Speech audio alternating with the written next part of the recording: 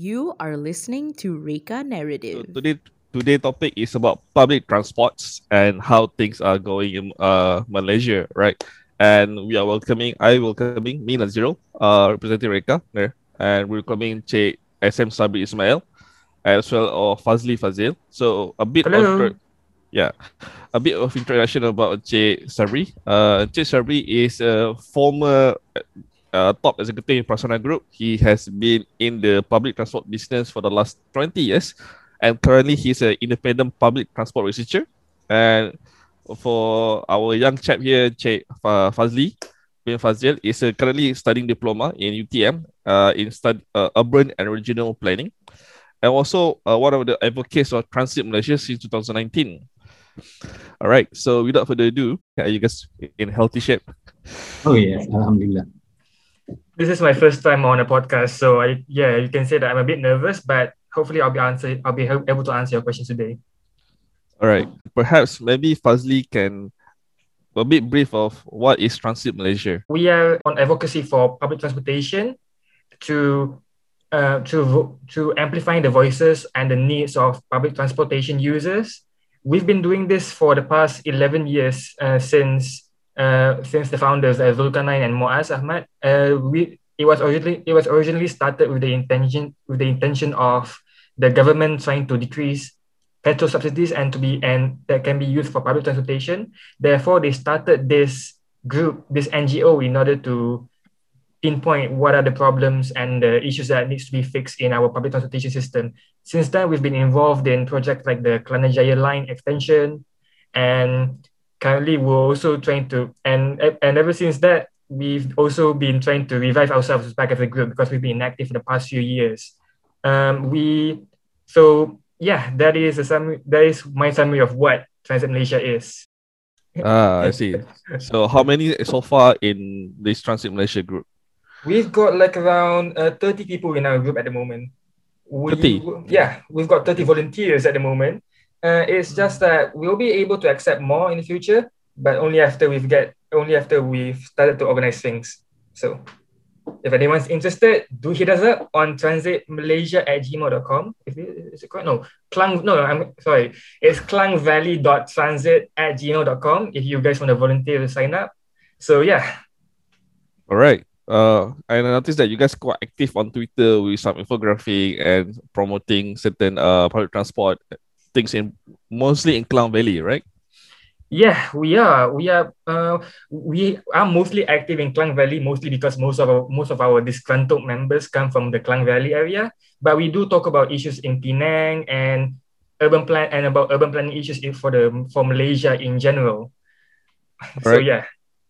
So other than the big metropolitan city, does Transit Malaysia also cover or extend the networks of public transport across other states that not so big cities?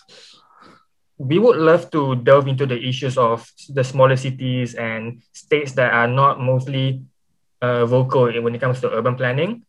It will be interesting, but at the moment we're mostly focusing our efforts on the Klang Valley. I understand. All right. So when talking about having more manpower to discuss and also to find out what happened on the ground, it seems like gathering a lot of information or data is a big thing now, right? And the word big data is a bit, I think, common word now, in the way it is, and it can also be a jargon. So just to ask Cik Sabri, right? What's the situation about big data in public transport? Who collect the data and who compile it and who publish reports for the public to see and understand it? Okay. Big data in public transport is something that's always been done a long time. They just don't call it big data at that time. Basically, the two main areas that public transport operators collect data on is the maintenance data, because that is really the core of the system. All the assets have to be maintained, the vehicles, the tracks, and so on. And those data are critical for warranty claims, for making sure that everything is tip-top condition, and also for the regulator to ensure it is safe. So that's one main big data, the maintenance. also the operation itself, because that will be showing the service level, whether it is in terms of the trains, where are the trains servicing, at what time, the frequency, the headways, and so on. So that's the second type of big data that being collected by operators. The third one is, of course, the fare control itself, the ticketing data. That provides data more than just the vehicle data, because basically for the ticketing is the tickets are given for each train or each buses. So it's based on the vehicle. But the data for the ticketing can also inform us on what the passenger been doing. For that particular train, he may board at a particular station and alight at another station.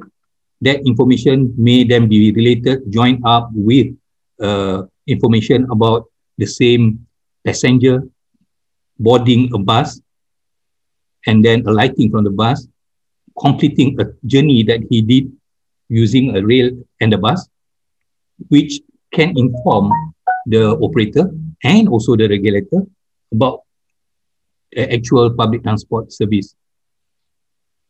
That's about the main public transport data that been collected by the operators and the regulators.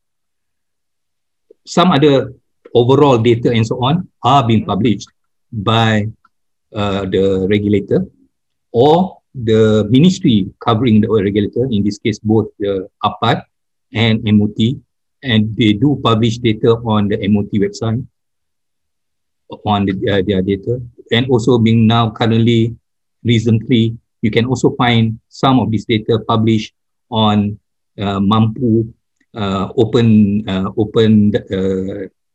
open data portal. Thank you. All right. So MOT, Mampu. All right. So these are the main two. And MOT basically publish the report to the statistic, right? Statistic reporting, annual reporting, right? Where they see how many people on board the rail, etc. I have a question about pricing, right? So because as a commuters, right, we don't really want to know about the maintenance, about how you guys do your data. So our main concern or appeal to write public transport is always the first is pricing.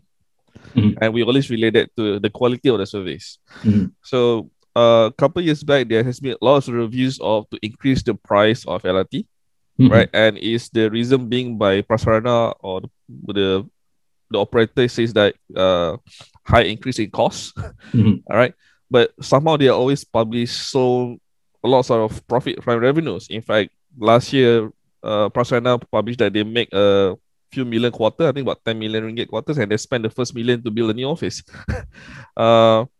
So just want to know, right? My point is that in the old days, during zaman bus mini,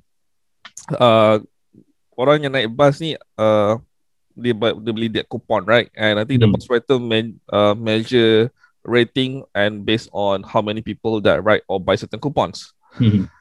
So, and now we have touch and go over a decade ago that you can just touch and go on the buses and the LRT.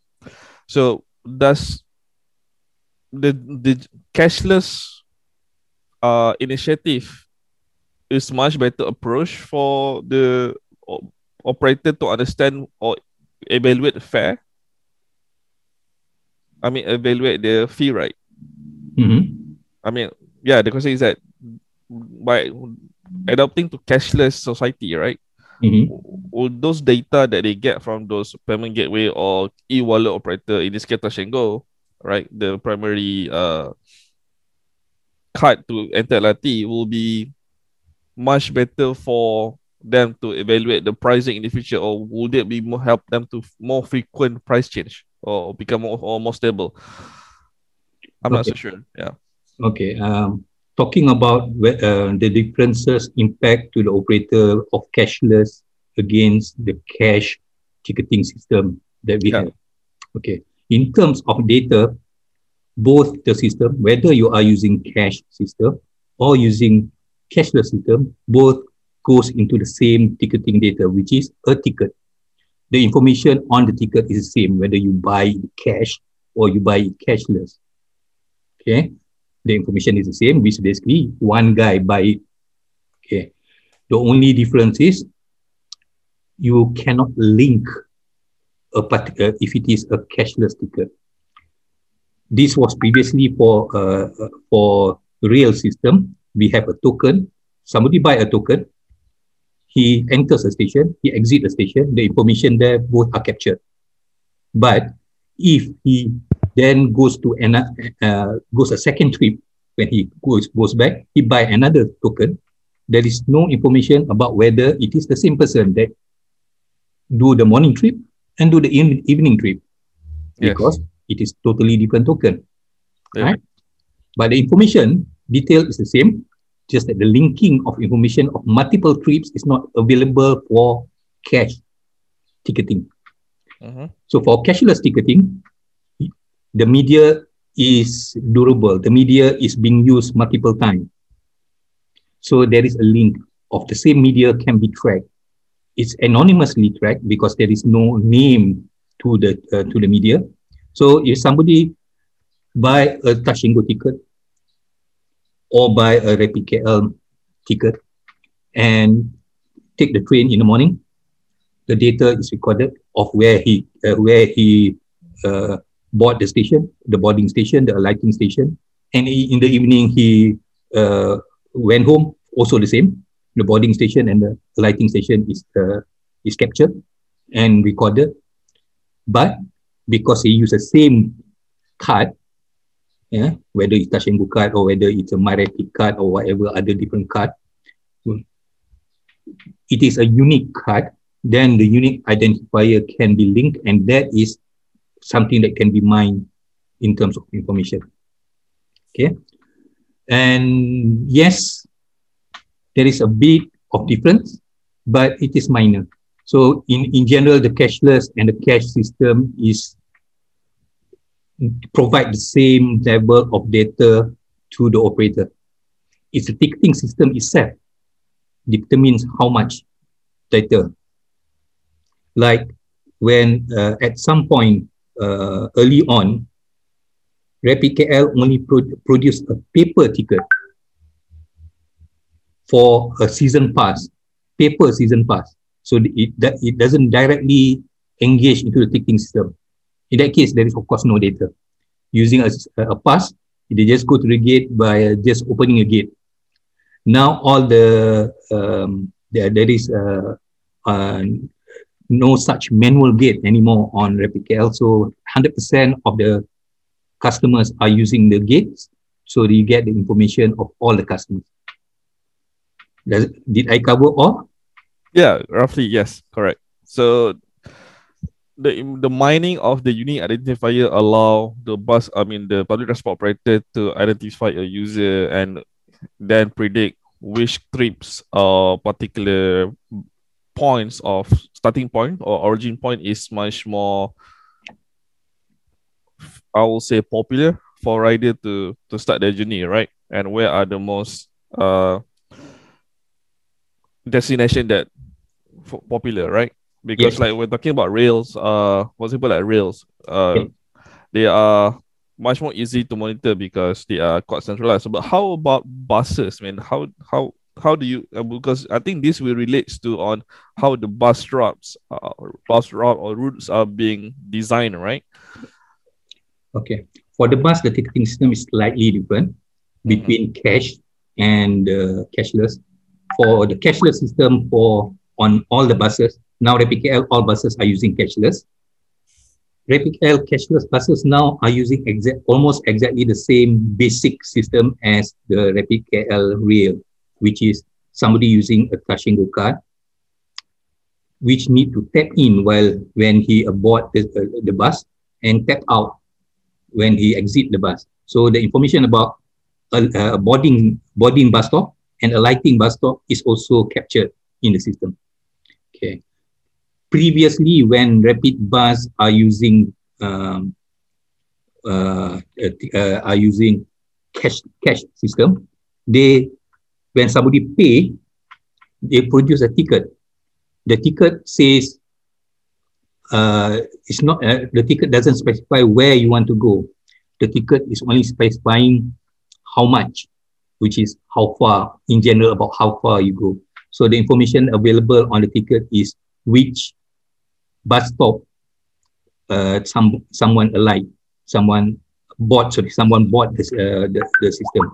So in that case, there is only one information, which is the boarding station, the boarding bus stop. Yeah, I had to cut you there. So okay, when So you then- say like boarding bus stop, right? Okay, so I remember like whenever I ride a bus, right? Because bus fare are based on section, all right? Yeah, zones. Zones are sections. So they are, within one zone there are like more than 3 to 5 bus stops on certain routes. Yeah. So how does the bus, or I mean the vehicle itself, able to detect which bus stop that is more popular? Because as you said earlier, that when we go into the bus, we take our card, it only attack the fare. Yep. So how do we know that which bus stop is more popular? Okay, there are multiple things that you can do with the data, because the ticketing data is not the only data that you can make use of. You can also make use of the fleet tracking data, which is the location of the bus, how long it stops at the bus stop, how fast it moves from one bus stop to another bus stop, and so on, and which route it was using, and so on. So that is the fleet tracking information. Now, if it stops a long time at a particular bus stop, that can indicate that actually there is a lot more passenger boarding. Okay, so boarding information can be correlated with also the ticketing. So if it stops at a long time at the bus stop, and then you can see that the number of passenger boarded that station, that bus stop is a lot, that indicate that is a popular boarding station, boarding bus stop. And also, with now 100% cashless for RapidKL, there is a tap in and tap out information. So a lighting station is also now available, which means they can also correlate that with the fleet tracking information. Previously, of course, almost half of the passengers are using touch and go, which have the tap in and tap out. The other half using cash. So you can also do a assumption during the analysis that the origin and destination profile is the same for the cashless and the cash, which in general it's quite a safe assumption. It may not be exactly the same, but it's not too far away. Clear? Yes, clear. I see. So fleet tracking, and correct me, Fazli, there's most buses in under RapidKL or bus operator now. The last time I take a ride on a bus, like I think about 3-4 years ago. There's a information. It's a IVM, right? Information virtual machine on top of the bus driver that shows that we are at which bus stops. Yep. So is that the fleet that Sabri mentioned just now? And currently, like, as I think you are quite advocates on public transport, right? So that's how equipped does those buses now? I mean, does all buses have that now? I would say that most of the buses do have it, although there are certain buses, like for example, like the ones that RapidKL are currently trialing, like for example, like the vans and some of the little smaller buses that they're currently trialing.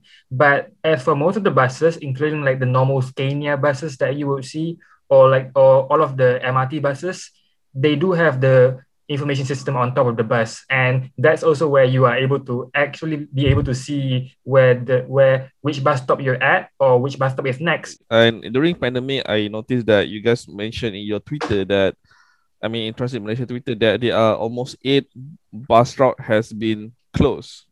So tell me more about it.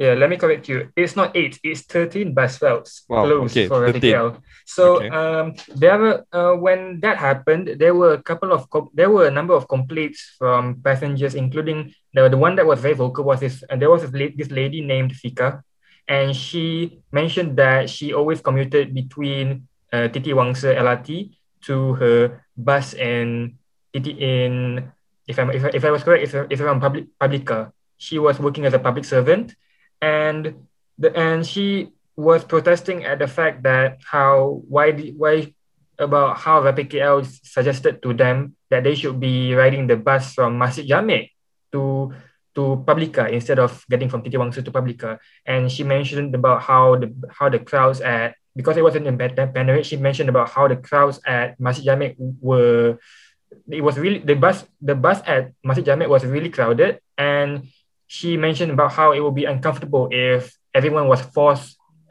that was riding the bus from Titi Wangsa to Publica had to move to Masjid Jamek and ride the bus from there, and then therefore they had to go in a more crammed bus, which would be very uncomfortable, especially during this pandemic.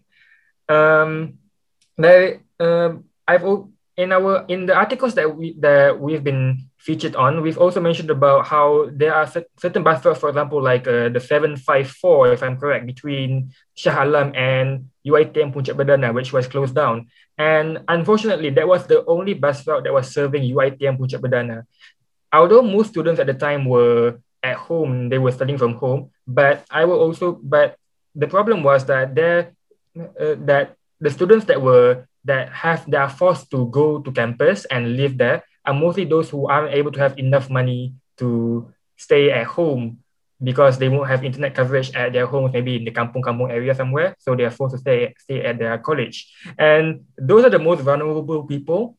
And because of that, they're unable to go to the city in order to receive services. So they're pretty much when Rapid KL closed down to 754, it pretty much forced those who are unable to like buy a Grab or have a motorcycle or don't have a motorcycle, they're just stuck there. Like they aren't able to receive city services.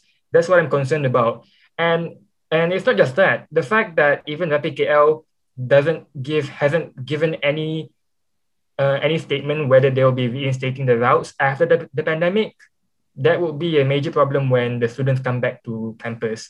And that's one of the examples of the impacts of a bus route closure.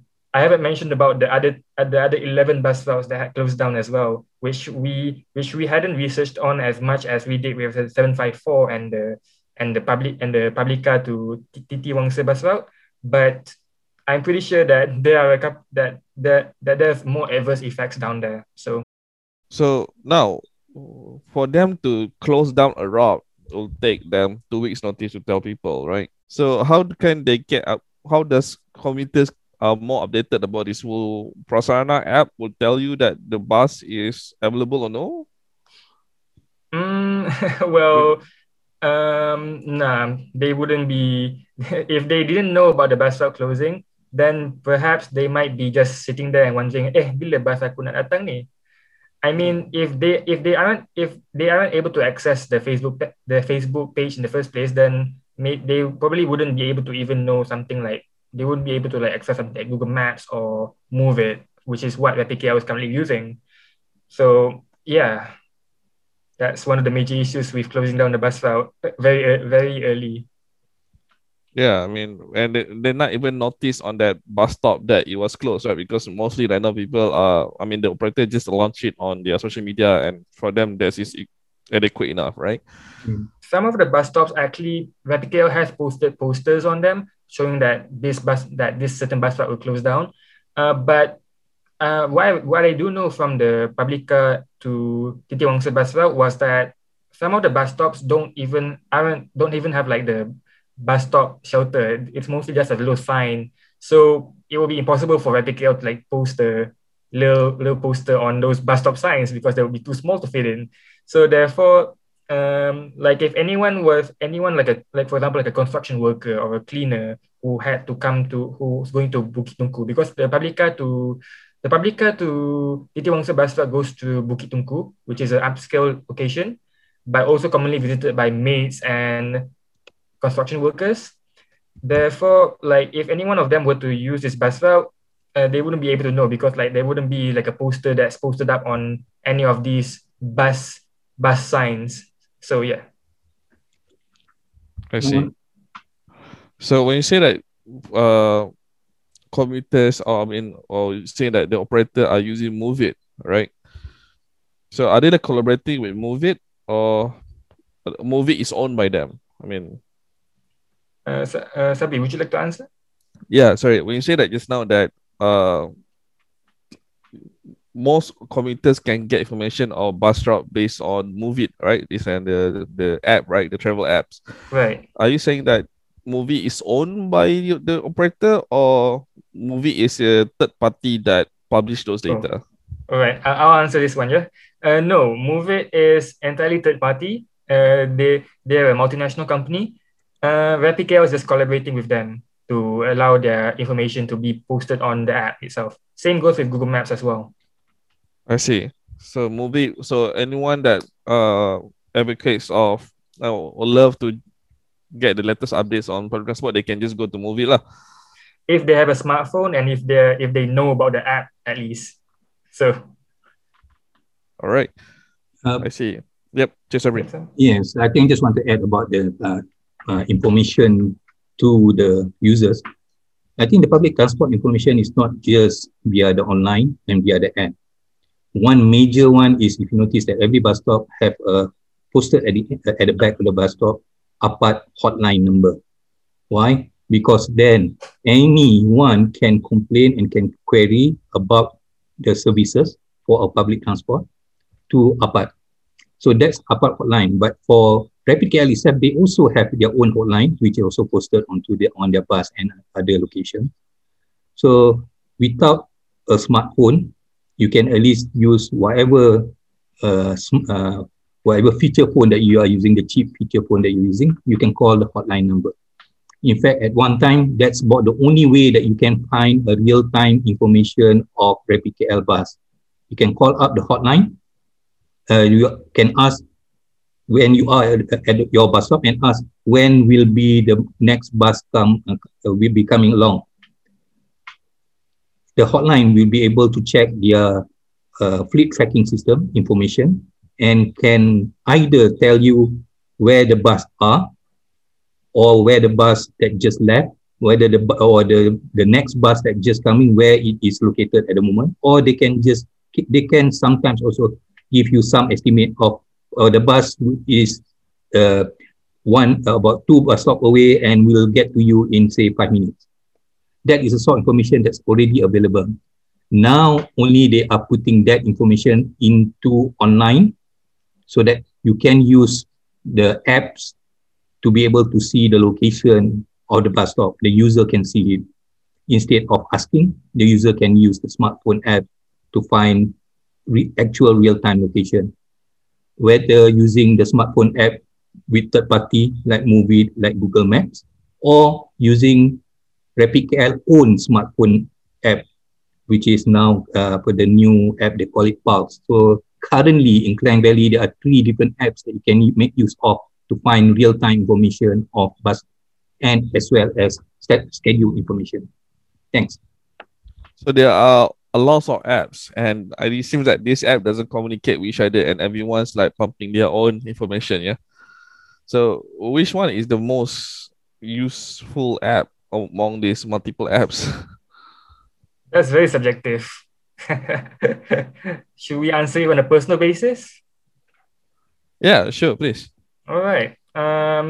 The most accessible one would be Google Maps, because Google Maps is pretty much installed on almost everyone's phone, because the penetration market for the Android market is like like 80% or something. So if Google Maps is the most accessible at the moment, if I were to say from a purely factual standpoint. Google Map, yeah. Right. So Google Map, so anyone that just put the direction, then they pick the bus config or selection of travel as a bus, then it will display the bus number. Yeah. It was something that even I as a Movit volunteer had been trying to push. Me and a couple of Movit volunteers have been trying to push RapidKL to accept Google Maps ever since 2016. Even I also believe that Sabri has been doing it for much more earlier than I have for like the past 10 years. So when RapidKL said that, hey, we're gonna actually put the bus routes on Google Maps, we're like finally, yes, finally, I'm actually gonna know where my bus is gonna come whether it's going to come in the next 10 minutes on the Google Maps app itself. I don't need to download some other wacky app that RapidKL has developed themselves or something and waste my mobile space. Sure. When you say that Move It volunteer, I mean, Move It is a company, right? That display travel distance, travel time, and transport information. So when you say why do they need volunteers? Right. Okay. Volunteers, pretty much what they do is that they open up a platform. Okay, before that, I might want to, Move It is, I want to introduce what Move It is. So, Move It is pretty much like a public transportation app, like Waze, where, as in Waze, you can, like, for example, like Waze, you can like communicate about any delays or any abruptions in public transportation services as a user, and it will then automatically relay to other users as well. Same goes with that's pretty much Move It, and Move It also has this function called Move It editors, so where a volunteer is able to like add any public transportation routes into the app itself. And yes, Move It is a company. They pretty much like make use of us volunteers to pretty much make money for themselves. But in return, because RapidKL has not updated because before 2018, as far as I know, RapidKL has never uploaded any of their information onto an open source service like Google Maps. And even if they do, it will probably be outdated information, and it will be just plain wrong. So the reason why Move It needed volunteers is because, well, they needed people on the ground to do things. And for me at the time when I joined as a Move It volunteer, I looked at how terrible our public transportation information here was, and I said like, hey, why not I join Move It and actually try to gather information for myself and put it on a platform where everyone will be able to see it. So that is pretty much the function of Move It, which is allowing the users to do their own research and collect public transportation information and put it out onto a platform where everyone will be seeing it in a more streamlined manner. That's it. Can you repeat like the last sentence? Okay. Sorry if I was talking a bit fast. Yeah. So okay, Move It. So pretty much what we do is that we volunteers pretty much do our own research. We track down the bus routes, we track down the bus schedule, we talk with the drivers, all of that, and then we put them into the editor, and then the editor will then transfer the information into the app, and then the app with its very fancy UX and user information, they'll streamline the whole process for users to see public transportation information on the app. I see. All right. So, I mean, there's like hundreds of volunteers, right, under Move It? Yeah, pretty much hundreds, but there's like about like 10 active members. Okay. So, how do you guys monitor bus schedule? Are you guys like spend time riding the bus, or how? That was the way we used to do it 5 years back. But now with Google Maps and now that RapidKL is also collaborating with Move It, finally we don't have to do that anymore. But how we used to do it was that we had to go on the buses, we had to talk with the drivers, we had to know we had to know their schedules and track down which bus stops the buses go to. And that's the way we did it, and it was quite hard and even sometimes money spending as well, and a lot of energy. We often have to. Some of us, I believe, we had to. I think some even had to like skip work if I'm correct. But it's something that we were dedicated in doing in order to make public transportation free for all. Free for all. I mean, that's the goal of Transit, isn't it? Public transportation information free for all. Information free for all. Okay, get it. Sorry. Speaking about free for all, right? So they asked like, I think city council or state bus operator, including like Smart Selangor bus yang allow or offering bus ride for free. How does this impact the bus operator? I think Sabri would be the more technical go-to guy. If you want to answer that, Sabri. Yeah. And you're talking about the Selangor free bus and PJ free bus and Oh, yeah. OKL free Yeah. bus. So these are the three main free bus in Klang Valley, right? Yes. The operators, bus operator love them. It's free for the public, but it's not a free service for the operators. So Go KL, DBKL pays the operator. It's a charter service. They rent the bus. Whether the bus is empty or not empty, the operators get paid for it. Similarly, for PJ free bus, whether the bus is empty or not, as long as the operator proves that they serve the line, that the bus actually goes through the route, PJ, City Council pays PKL. And now I think PJ bus, the free bus also include, I think, another operator, not just the PKL. I see. Selangor, Smart Selangor, similarly, they also pay multiple operators, including the PKL, to provide the service that they are doing for Kelang, Shah Alam, and a few other districts. I see. So do they like intersect or overlap the same bus route, or they have different bus route? Basically, each of these free buses are by local authority limits, DBKL, so within KL. PJ, within PJ. The Smart Selangor is also doing it by district or by local authorities. So you have a Shah Alam bus, you have the Kelang bus, you have a Kuala Selangor bus, and a few other districts and local authorities. Also, if I'm able to add, there are also some instances where Smart Selangor buses do travel with it to other districts, for example, like the KJ04 between Kajang to Putrajaya. So just mentioning that, I mean, it depends. I see. Yeah. In that case, in general, it's still basically Kajang service. Yeah, it is. Yeah, it's a Kajang service. The destination so happen to be at the border. Yeah, they go off to Putrajaya. I see. So possibly that the free buses and the paid buses overlap lah. I mean the route, right? I mean the route is overlap. Or mostly they are not overlap. I mean that bus route is like a premium route that the operator had to pay the council, or I mean how does this bus public transport operator assign that? I would answer that on this sense. That any bus, in order to service a route, will have to get approval from SPAD, from APAD nowadays, from APAD.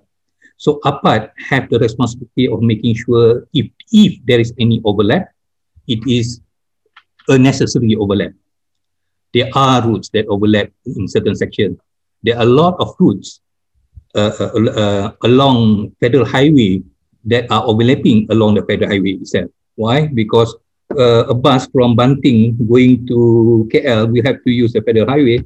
Bus from Port Klang going to KL also have to use the Federal Highway. Bus from Subang going to KL have to use the Federal Highway. Yep, there will be overlaps, but the overlaps will be necessary overlap. But how it is controlled? It is controlled by SPAD.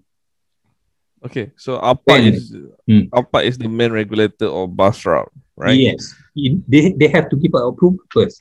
Without the approval, you cannot serve a service. And what's the process of applying this to? I mean, judging from experience in Prasarana, right? And as a VP or in operation, like, what's the process of applying new bus routes to APAD? Oh, last time it's SPAD lah, SPAD. Well, in detail, I'm from the data side rather than from the bus operation side. However, going through the website of APAD and of SPAD, there are standard forms for any operator to apply for a route.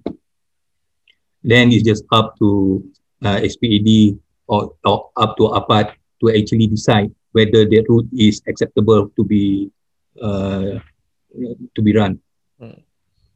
But yeah, that is how, and they haven't changed from the time of SPD to APAT. The forms that I see, I just checked about 1 month ago, it's the same as when it was in SPD. However, there is a big change in manpower and big change in planning divisions since the change from SPAD to APAT. Planning have the biggest chunk that changed. They have been,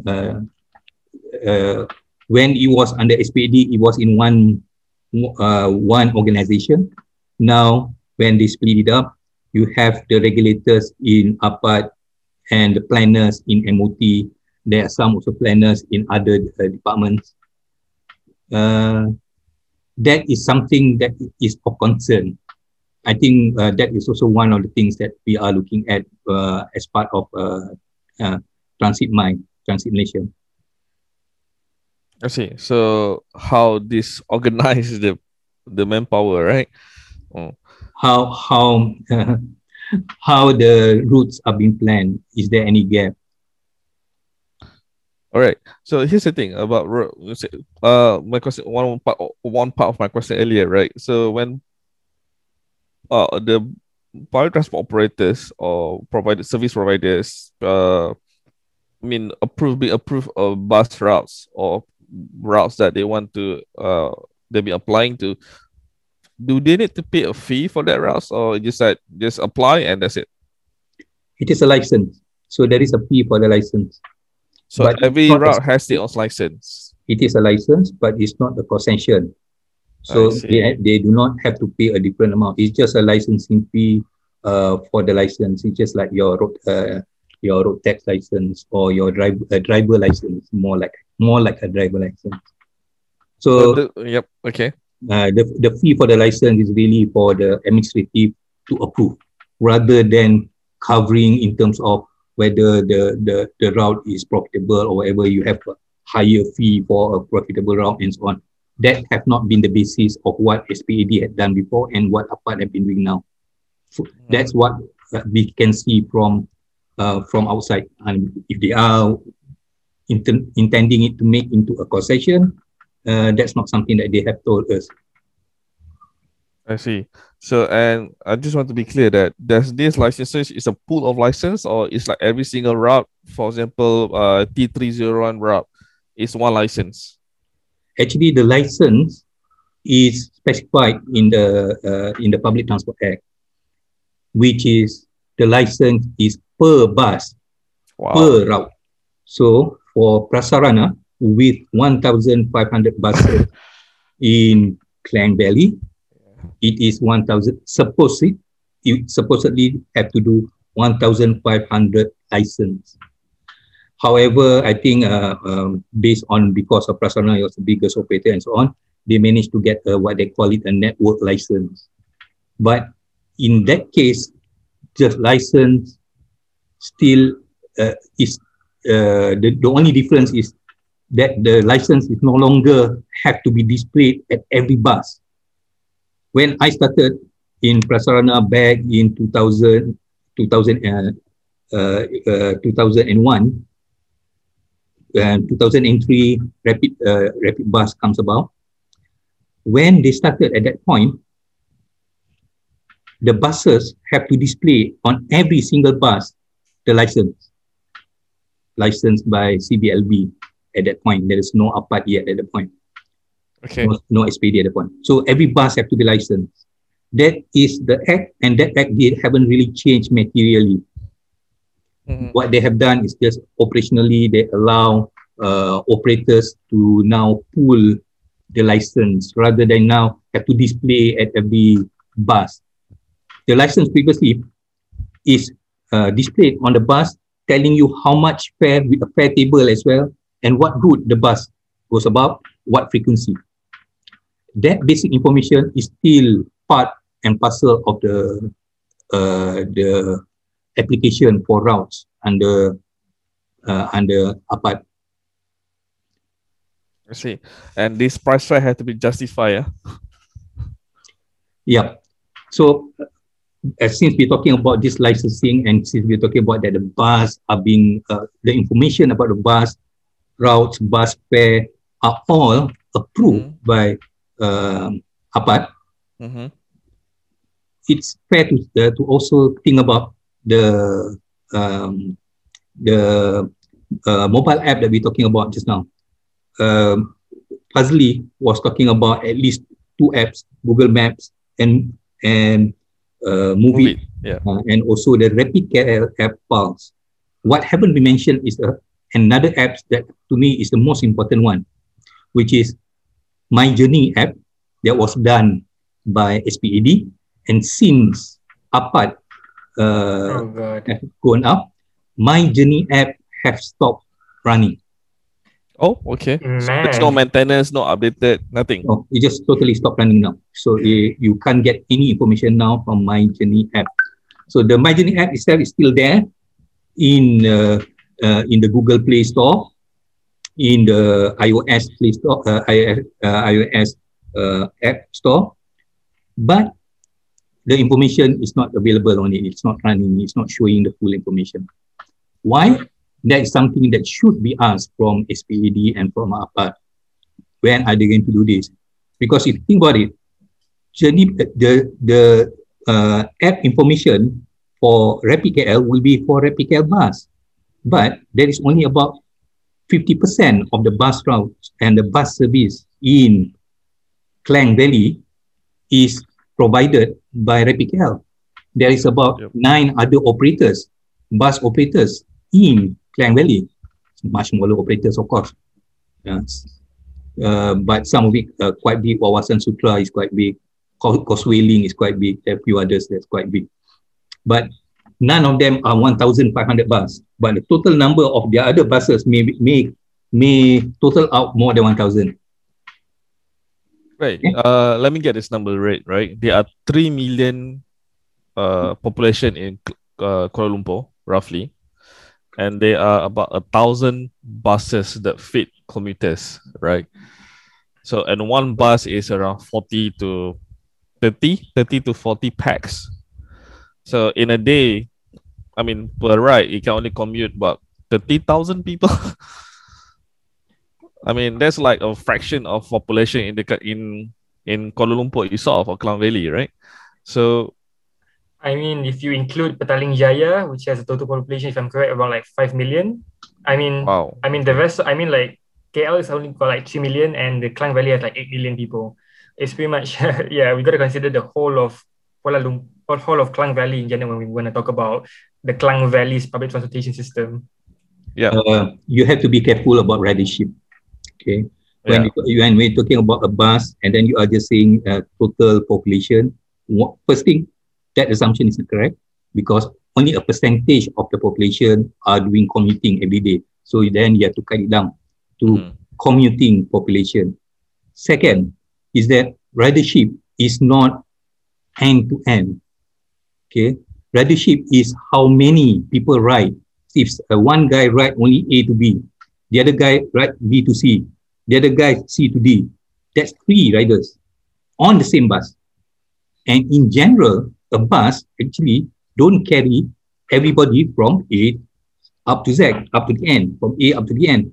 The bus will carry passengers all along the way. Of course, the extreme case is a rider will only go one stop. Every rider go one stop. Then you have a very big ridership on the same bus compared with a bus that carries a rider from A to Z, from end to end, correct? Yes. Right. So that ridership assumption have to be really, you have to really consider that information. Where are the passengers going? A to C, A to E, or what? And those information is different for every single route. Correct. Okay? So that sort of information is what a big data system is supposed to do, what a journey planner system is supposed to do, what a planning system is supposed to do, with both information coming from the actual and against what have been predicted or expected, and having having it in a cycle. You predict it to be this, and then you find that the data actual is plus something. You adjust the prediction, you adjust the assumption. Then you get a more accurate planning with a cycle of prediction against actual. But if you only predict, you only plan, but you don't measure, you don't use sensor to find out actual registry, actual origin and destination, you can never improve your planning. You can never improve your prediction. So it's interesting that you mentioned the word sensor, right? Yeah. So 2 decades ago, when you part of JKR and then you come to Pasarana, I mean, how's the evolution of sensors in public transports? Basically, the ticketing system is one of the major sensor for public transport. Actually, that is a core. Every single day, the total ridership. Well, of course, the people on the ground will be looking at the actual ridership for each of the different components or different section that they are responsible for. But for the CEO rail, for example, total ridership for the day, he will be wanting that information in real time, actual up to the second, and also actual after being checked against or whatever at the end of the period and so on. That information is actually available internally to the public operators who are having a system like fleet tracking system, having a system like up-to-date ticketing system. Prasana do have that. Some of the other operators also do have that. So they do have information to get the ridership. And some operators are even having a bit more information, which is basically when you do a ticketing ridership, you are knowing only people who paid for your service, but people who cheated, you don't know, right? So there may be 100 people who boarded your bus, but only say maybe 90 people paid for it. So your ticketing system only know 90. What about the other 10? Doesn't know. So you have normally you have additional sensors you can put in, and Prasana did put in also on certain buses, passenger counting bus system, infrared, CCTV, using LED as well, to count number of people that goes into the bus. Also, there are also other sensors like using the weight of the bus based on their suspension, hydraulic suspension that have a sensor in terms of pressure and so on. You can find real-time information of the weight. That is actually more applicable to rolling stock, because rolling stock have that information that you can estimate the number of people in a particular train, in a particular car, coach, and so on. So there are a lot of other sensors that can be used of and is being made use of. Yes. Anything else? Yeah.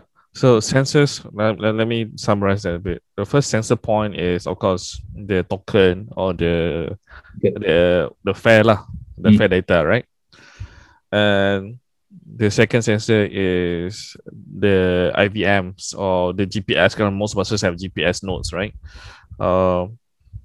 So other than this, right, what are the sensors that could help the public transport to improve their ridership? Could, for example, like say, there's placing sensors at bus stops that monitor waiting time, because some people stay at bus stop, they don't want to take a bus. They will wait for friends or they will wait for e-hailing and stuff, right? So will sensor at the bus stop will be beneficial for operators? Okay. Let me answer this in two ways.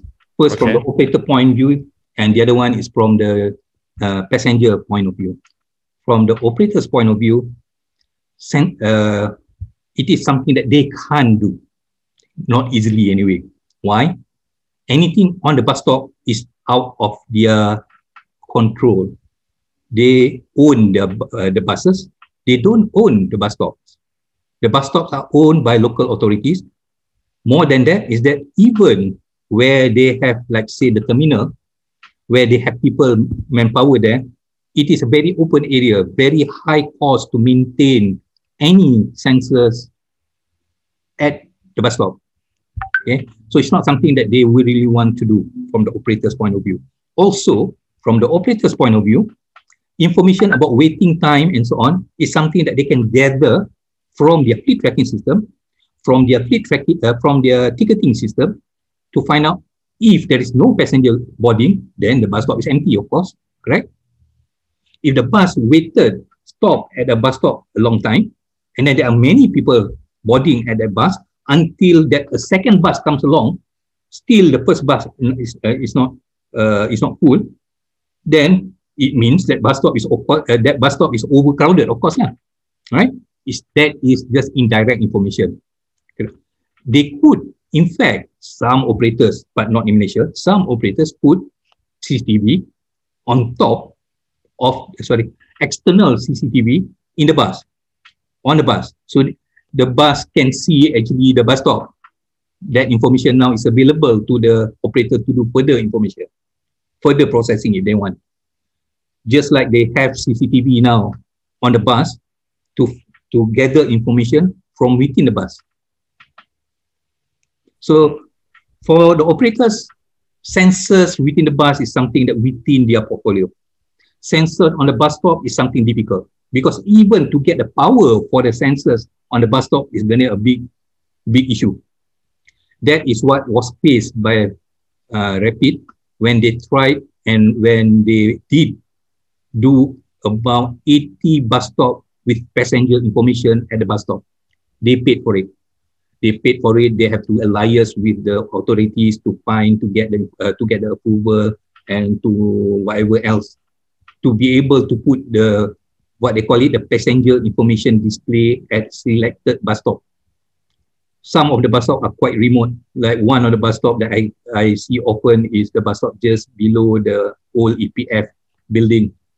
There is a bus stop there with a very nice LED telling when the next bus stop. That was put up by Prasarana Rapid KL.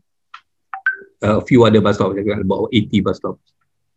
Yep, sensors like that can help the passenger, because from the passenger point, they want to know when the bus will arrive, how long they need to wait.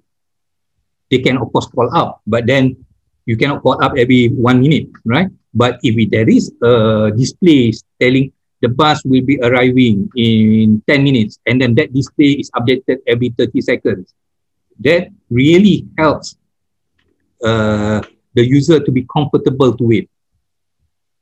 Yes, that passenger information display that's at the bus stop very useful, except to the operator, it is something that very costly that they have done once and they don't intend to do anymore. Understand. As far as I know. All right. Unless someone is offering it for free lah. In fact, actually, nowadays, this is what, I mean, when they started doing the passenger information display, this about around year 2010, about almost 11 years ago.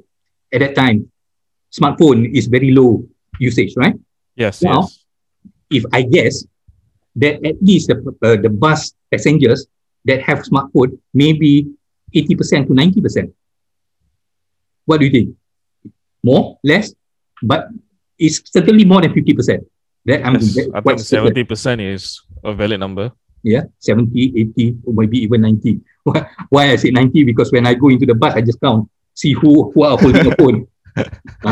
Then I mean that's my my habit when I go on a bus. All right.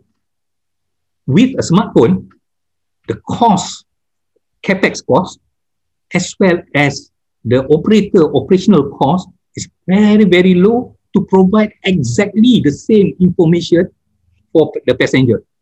And in fact, with a smartphone, the information could be even higher quality than the passenger information display, because the passenger information display can only show the bus that's coming to that particular bus stop. But a journey planner app like the My Journey app, like the Pulse app, like the Move It app, is able to tell the passenger all the rest of the information. In other words, if he intends to go from A to B and he is from A to D and he is at bus stop B, he can get information about C and D from the app. Okay, so the app itself can also, in fact, while let's say he's on the bus, inform him when he come to the right bus stop with an alarm, right? So even he was to say maybe he was drowsy, so he's not paying attention, he will have an alarm telling him when he arrived at bus stop.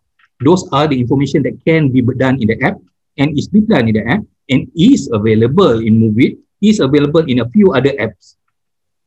So really, if you want to fight for information for the passenger, we need to fight for availability of the data to these apps, not just to Moveit, not just to Google Maps, not just to Pulse and My Journey, but to other apps that do those extra features as well. Pretty much open data. You see. Right. All right.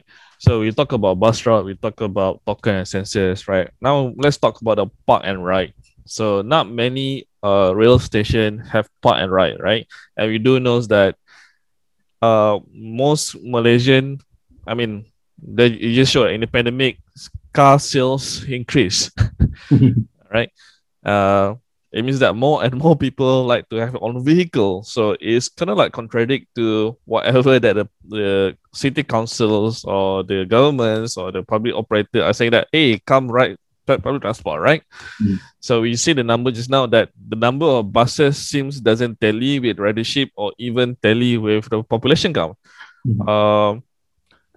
So how about park and ride?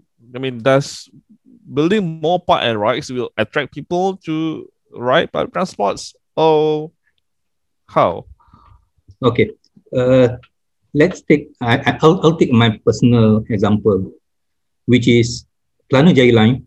I stay in Klang when I was working in KL. Kelana Jaya Line only up to Kelana Jaya. So Putra Heights is not yet extended to Putra Heights. So the only way I can take the Kelana Jaya Line, I will have to drive to Kelana Jaya and park at Kelana Jaya. I do that at that point in time, driving to Kelana Jaya or driving to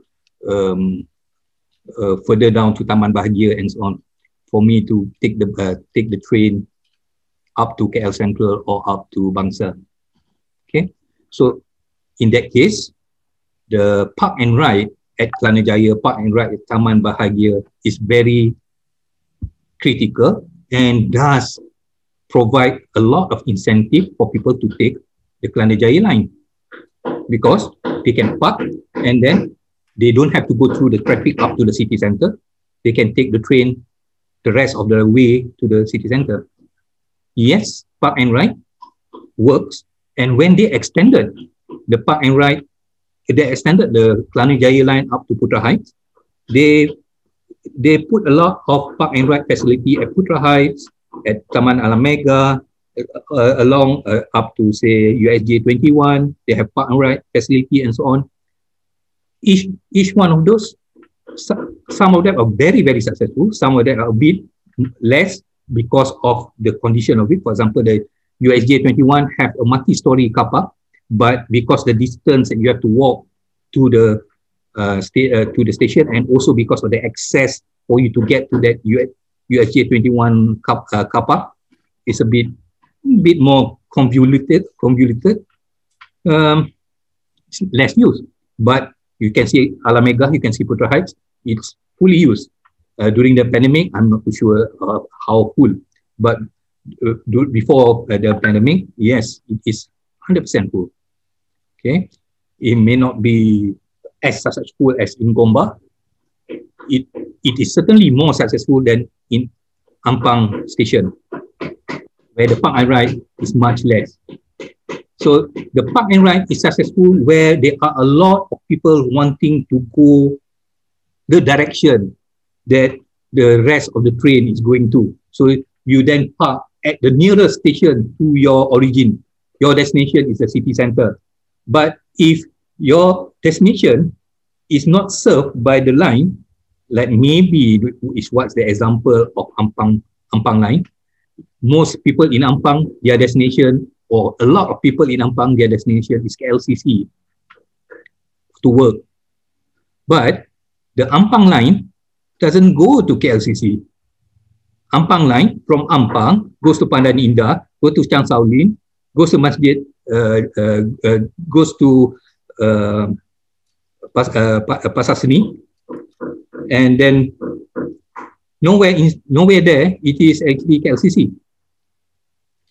See, so it's actually, it depends on the location. It depends on the demand, the origin, destination, requirement, demand by the passenger for where the park and ride will work.